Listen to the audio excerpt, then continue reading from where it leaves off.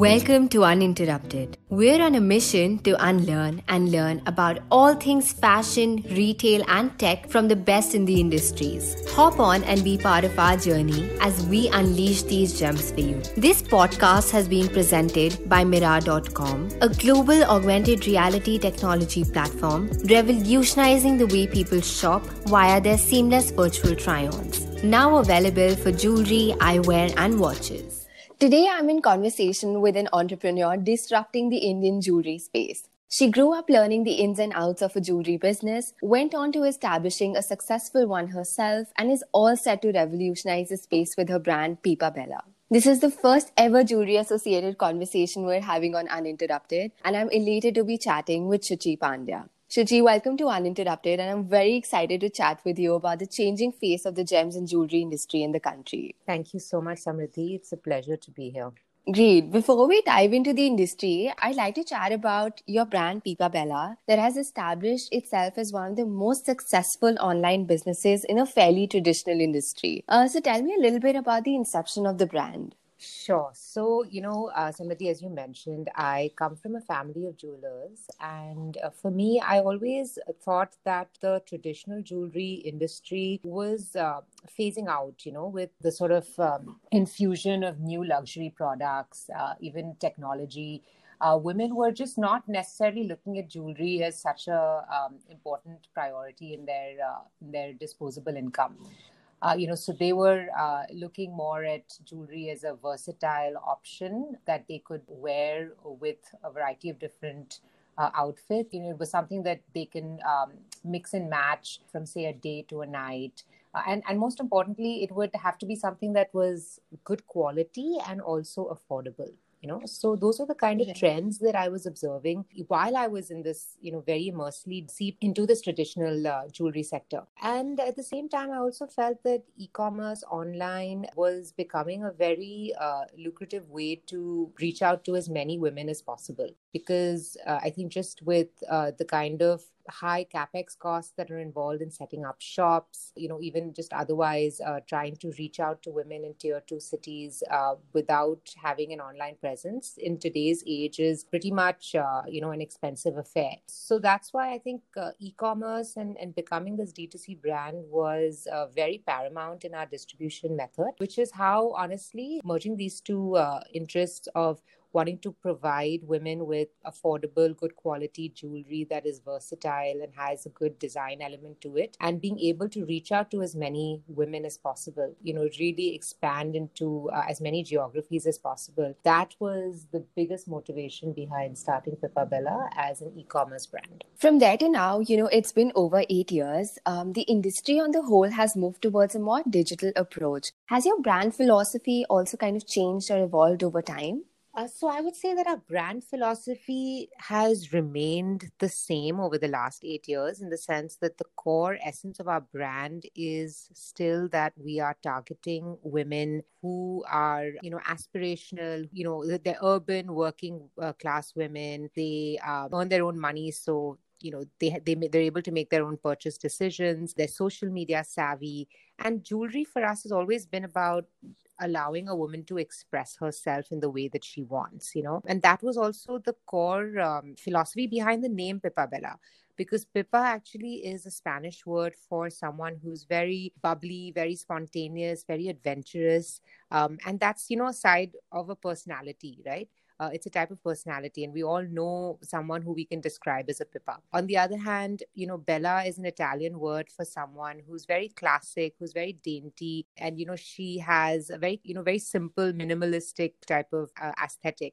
And again, that's a personality type. We all know women who have that kind of a personality or design aesthetic. So the idea was really allowing Pipa.Bella to be that synthesis between a wide range of personalities, of, design aesthetics, of how you want to express yourself. And to me, at least, that is what jewelry is about. So that brand philosophy hasn't really changed.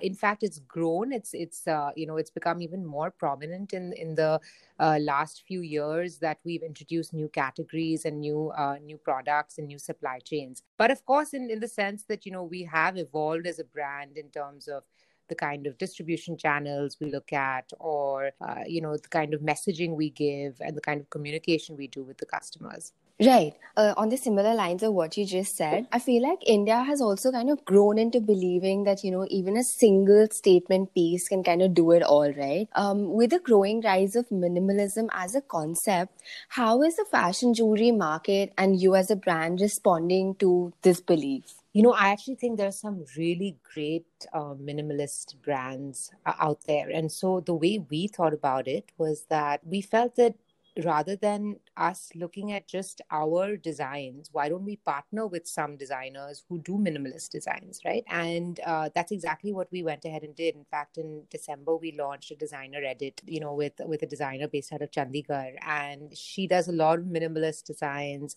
very simple geometric lines, circles, with very classic kind of materials that are used in the design. So really simple and very elegant. And we've seen such a tremendous response for that. And I really think that there's some very niche creative designers coming out of the ecosystem who are able to cater to this minimalist approach. To be honest, minimalist designs are also, from a supply chain and manufacturing perspective, easier to make, right? And easier to scale up with. Do you think designs are also something that you would call the USP of the brand? Absolutely. Design is the basic core of what we do. It's what we are known for, and there are a lot of other brands out there who, are able to do costume jewelry or imitation jewelry. But the kind of design philosophy and the design signature that we have built for ourselves is very unique. We hope to be able to take that even across other categories that we look to expand into. Yeah, I absolutely love the quality. The fab part is that, what I actually saw online was also what kind of came through. Right. So tell me, what is the secret to that? Like, how do you guys kind of like manage to communicate that message through and through? So I think it all stems from our brand philosophy, right? Which essentially states that, we believe that every woman should be able to express herself with well-designed, affordable products. Good quality and good design are pretty much at the core of what we do. And it's not just about, giving the product to a designer and saying, hey, manufacture this in the best way possible, right? It's actually ingrained in every single employee. So, for example, even my office runner, who is, collecting products from a manufacturer and delivering it to the warehouse. Before he delivers it to the warehouse, while he's at the manufacturer, he has been trained in doing a quality check. He does the quality check and then only brings it into the warehouse. And every single person, including my customer service team, are trained in quality control. And I think that is what has led to, a positive feedback. It really just comes down to how you permeate that philosophy into your everyday operations. That's fab. I think especially for brands that are kind of just starting out, that's really great advice. Right. Are there more tips that you can maybe share for someone who's trying to set up like a homegrown jewelry brand? I think with jewelry, I think a lot of people, make a mistake of thinking that, a jewelry brand has to only fit a certain type of a customer base or a certain type of a design aesthetic, right? I think that when you're thinking about brand, I think the first question you have to ask yourself is, who are you targeting? And I think that has to be a large enough number that you can scale it up. Otherwise it'll always remain a very small scale, business or brand. And I think it should be something that can appeal to as many women as possible. Yeah, that makes sense. Okay, so if I talk about the business side of things, you raised funding very, very early on in the business. How did that kind of help aid the growth of your business? Funding is a very, there's a gray zone on funding, on one hand, I feel that, startups can really scale up with funding because it brings a lot of structure and organization in the company. For example, we were able to put a lot of systems in place because of funding. We were able to hire a really good team. And so all of these are, big pluses in my mind. You can actually grow and scale up very quickly. On the cons, I would say it's the fact that, you have to be really prepared and ready to have somebody else on your board, right? And a lot of times, the people who are investing in your company may not necessarily know what it is that, you do, or may not know exactly how you run your business, and may not always necessarily share the same vision. I was very fortunate in that every investor that I've had on my cap table has trusted me 100% and have always supported every decision I've made. But that's not always the case, So when you are looking at getting funding, it's very important to think about it as a marriage between two individuals, right? And is there a match, in the kind of philosophy, in the kind of approach that you should take? Because otherwise it can end up being very difficult and challenging for a founder or an entrepreneur to navigate not just running the business, but also managing an investor. Fair enough. I think I've also seen that run through our company, also because we're like a funded Right. company. I've seen how much of a difference, the fact that a good investor can make to your business, where, they know you, they trust you, they got your back, but they let you Correct. do your thing. Okay. I feel like, till the world isn't COVID free, I feel like no conversation can be COVID free either. So while traditional businesses were severely hit last year, online businesses still kind of sail through, since your e-store was always open to your consumer. Obviously, manufacturing was hit, delivery was hit, and so on and so forth. But how did the last year kind of look for your brand? So, of course, jewelry was not an essential product, and I think that in general, people were not necessarily looking at buying jewelry, especially in the first few months of the lockdown, right? The focus was largely on just getting essential products. However, by about July, when we started seeing occasions and festivals start, like for example, Raksha Bandhan in July, kind of kicked off the whole festive season, we started seeing a big uptick in the brand again. And also, we've actually grown significantly in the last 7 to 8 months. But more importantly,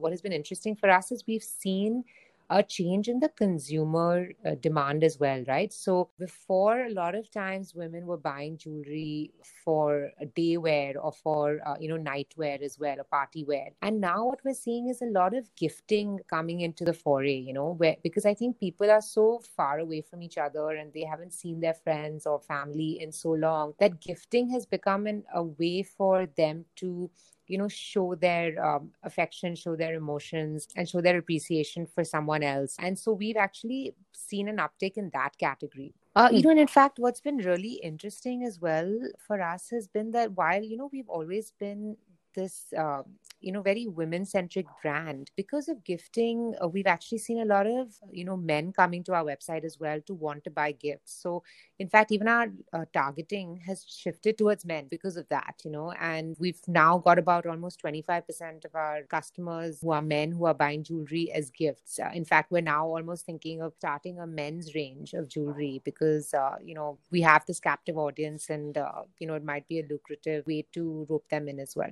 Fair. That's also really sweet, I feel. And I think also with Valentine's Day coming, maybe that's also something that might just take the gifting bit up. Exactly. Okay. I was reading an article yesterday that said that, India is actually the second largest manufacturer of fashion jewelry after China, and the growth rates are going to remain fairly high. What is your take on the fashion jewelry industry in the country right now? My take is that it's a fragmented industry. There are a lot of players. Organized retail is only about 2% of the entire industry. So there is still a lot of opportunity to make and to create brands within the industry. But that being said, I think it's growing at an extremely fast rate. Like you said, it's poised to grow almost at about a 25-30% CAGR over the next 5 years, which is, a very robust growth for any category. A lot more brands are going to come out of this space. It's going to be very interesting to see new types of designs and new types of distribution channels come to play. Has the lockdown kind of impacted that? Do you think a lot more like online fashion jewelry businesses have come out of the lockdown? Yeah. I think in general, not just for jewelry, but I think in general, a lot of traditional players have built e-commerce websites and have started focusing on their online play. And I think that's a good thing because the more brands there are for the consumers to choose from, the better it is, right? Fair enough. Shuchi, like you might already be knowing this, Mirar is an augmented reality technology platform that enables virtual try-ons for jewelry. We have seen some phenomenal results come out for our clients in terms of, increased sales, increased engagement, reduced return rates. There's so much that happens when you integrate technology into your business model. And especially right now, technology in terms of, say, AR filters, etc. So much is seeping in, even on platforms like Instagram and Facebook. What is your take on the role of immersive technologies in the jewelry space? I think that, immersive technologies will play an important role. And I think that obviously COVID and the pandemic has changed, consumer behavior in terms of their purchase, right? Purchase behavior. And I think that, for example, a company like yourselves, like Mirar, where you offer augmented reality options for customers to be able to see what a product looks like. Back in the day, probably 3-4 years ago, I would have said, this technology is too young. It's too early for brands or consumers to adopt it. But I don't think there's a better time than now for something like that, because of the pandemic. I think structural changes and structural shifts have happened in the way people shop. These kind of technologies really help brands position themselves to the customers in a more relevant way. And I think for customers also to be able to shop with ease from the comforts of their home without having to worry about exposing themselves, etc. Great. Okay. I'm now going to move to the next section of our conversation, which is called High Five. It's a rapid fire round. It's a very quick one, 5 questions, and we're good to go. Okay. What is the one hard no for Pipa.Bella as a brand? Honestly, I don't think we have any no. I don't believe in saying never, because we've done, so many different things that sometimes, even we've surprised ourselves with the kind of things that we've done. And I don't think one should, create any boundaries when it comes to creativity. So I honestly say nothing. Fair. Okay. Is there a jewelry photography tip that always comes in handy? Oh, this is a good question. I think that jewelry always shines. Gold jewelry always shines on or stands out more on a darker background. So that's always something that brands should try to follow. Right. I think, we've seen that a lot with our photography as well, because we need to digitize people's inventory. So that's a really good point. Okay. What is the one thing on your checklist that you should always think about before you pick an influencer to promote your jewelry brand?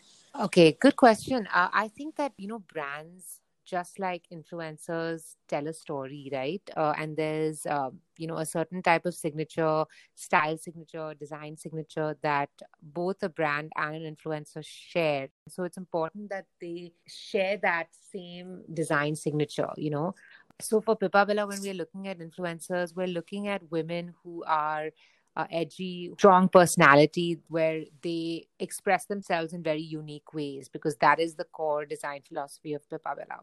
Okay. What are the 2 global fashion jewelry brands that you look up to? Okay. So personally, I love Tiffany's. I've just always loved their marketing campaigns. I think they just do a fabulous job. And I think they've just built this iconic brand that has lasted through so many generations. And there's another brand which is also a pretty well-known brand in the US, but a brand that I really look up to because of the kind of social messaging which they do, which is a brand called Kendra Scott. They do a lot of philanthropy work, which is linked to the brand, and they have a strong social message, which, really appeals to me. Yeah, both the brands are truly iconic.